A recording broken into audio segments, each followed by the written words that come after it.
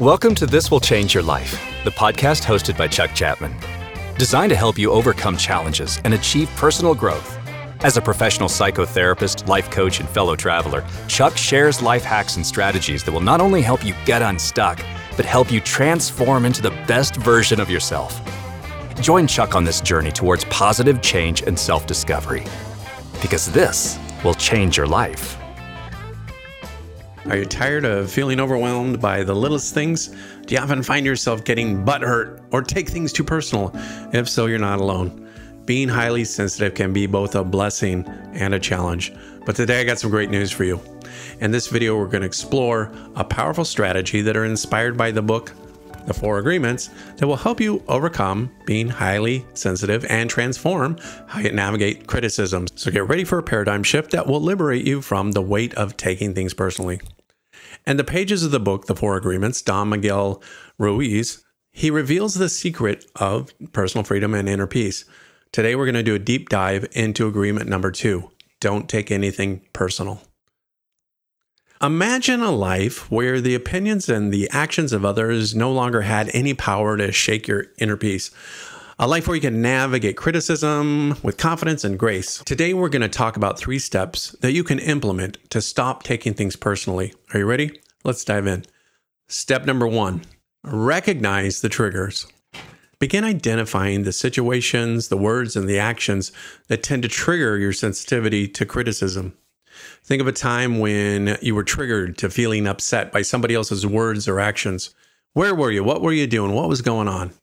If you can recognize the triggers, you can become more aware of when you're at risk for taking things personally. For example, when I'm hungry and tired, I tend to take things more personally. My feelings get hurt, especially if I think somebody's judging me. See, there's 3 triggers right there. I'm tired, I'm hungry, and I think somebody's judging me. By identifying these triggers, I'm better able to set boundaries for myself. And if I'm feeling overwhelmed, I know it's not a good time for me to maybe engage in a discussion about how others are maybe judging my performance because I'm less likely to see their words as feedback and not criticism. So take some time and reflect on what some of your triggers are.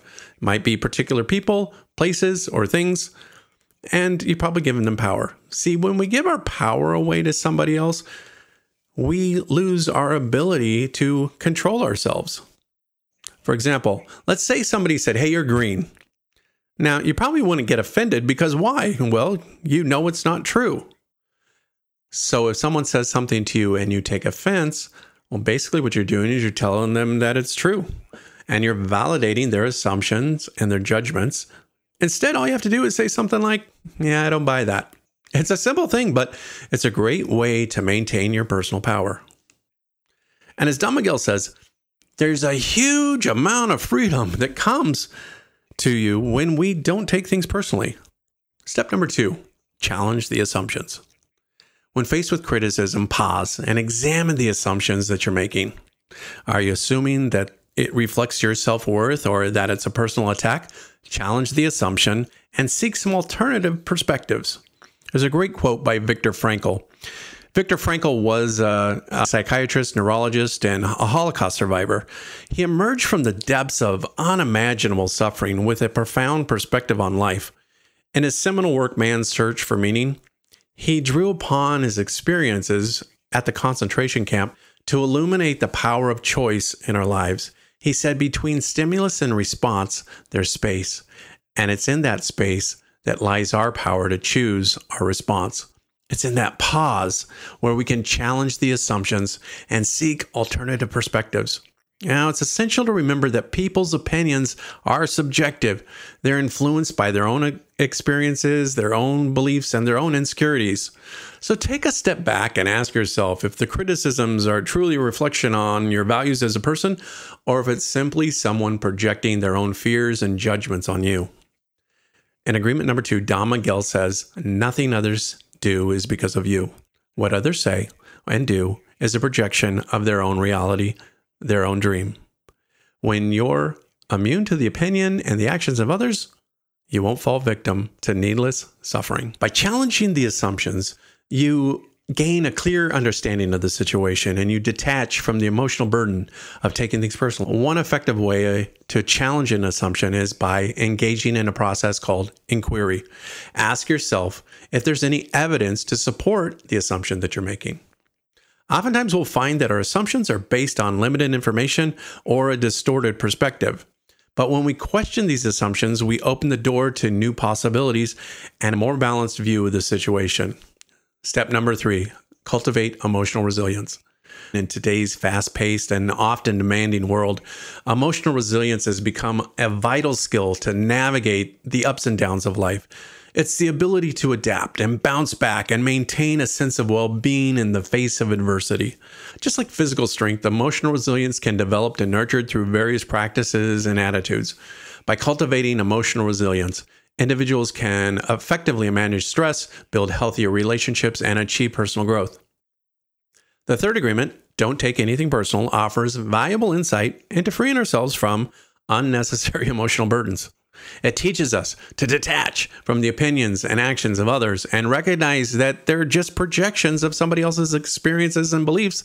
And when we don't take things personally, we shield ourselves from unnecessary emotional turmoil and we develop a strong sense of self. Developing emotional resilience starts with self-awareness.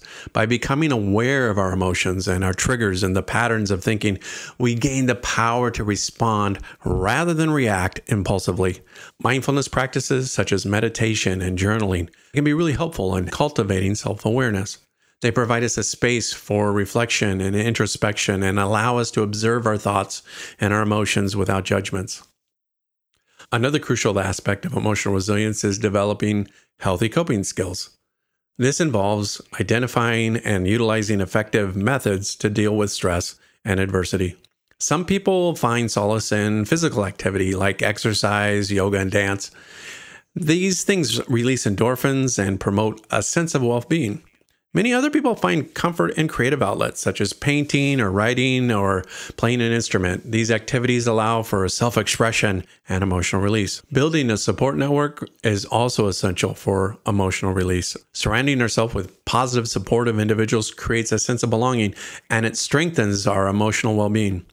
Sharing your experiences, your concerns, and triumphs with trusted friends and family members not only provides validation, but it also provides a different perspective. Practicing self-compassion is also a crucial component of emotional resilience. It involves treating ourselves with kindness, understanding, and accepting ourselves as we are, even in the face of setbacks and mistakes. Cultivating gratitude can enhance emotional release. Taking time each day to reflect on the things we're grateful for cultivates a positive mindset, and it strengthens our ability to find joy in challenging circumstances. This practice helps shift our focus from negativity to appreciation. It allows us to navigate and cultivate a greater sense of self-resilience and optimism. Miguel says in the chapter of Don't Take Things Personally, he says, taking things personally makes you easy prey for these predators, the black magicians. They can hook you easily with one little opinion, and they can feed you whatever poison they want. And because you take it personally, you eat it up. You eat up all their emotional garbage, and now it becomes your garbage. But if you don't take it personally, you're immune to the middle of hell. You're immune to the poison in the middle of hell. And that's the gift of this agreement. In conclusion, by implementing the strategies inspired by the 4 agreements and embracing agreement number 2, don't take anything personally, we can liberate ourselves from the weight of being overly sensitive. When we recognize our triggers and challenge our assumptions and cultivate emotional resilience, we can break free from the sensitivity cycle and navigate criticism with confidence and grace. Remember, the power to choose your response lies in that space between the stimulus and response. By refusing to take things personally, you shield yourself from needless suffering, and you create a life where the opinions and actions of others no longer have the power to shape your inner peace. Embrace this gift of immunity and embark on the transformational journey towards personal freedom and inner peace by not taking anything personal. This will change your life. Thanks for listening. Learn more about Chuck and how he can help you get unstuck at chuckchapman.com. And And if you just found us, subscribe to this podcast so you never miss a life-changing episode. Want to help others just like you? Give us a rating on Apple Podcasts, Spotify, or wherever you're listening to this podcast. Share it with a friend or on social media. And remember, the information contained in these posts, podcasts, and social media is for general information and educational purposes only. The information on this feed is not, nor is it intended to be, therapy or psychological advice. Nothing posted should be considered as professional advice.